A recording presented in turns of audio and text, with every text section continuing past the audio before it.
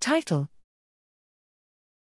How inhibitory and excitatory inputs gate output of the inferior olive. Abstract: The inferior olive provides the climbing fibers to Purkinje cells in the cerebellar cortex, where they elicit all or non-complex spikes and control major forms of plasticity.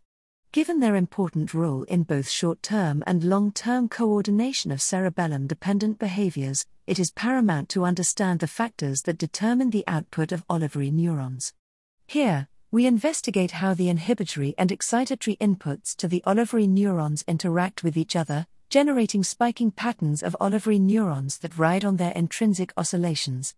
Using dual-color optogenetic stimulation and whole-cell recordings, we demonstrate how intervals between the inhibitory input from the cerebellar nuclei and excitatory input from the mesodiencephalic junction affect phase and gain of the olivary output at both the sub- and suprathreshold level.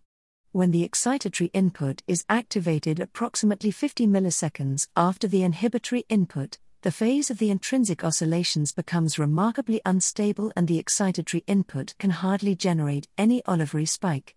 Instead, when the excitatory input is activated approximately 150 milliseconds after the inhibitory input, the excitatory input can optimally drive olivary spiking, riding on top of the first cycle of the subthreshold oscillations that have been powerfully reset by the preceding inhibitory input.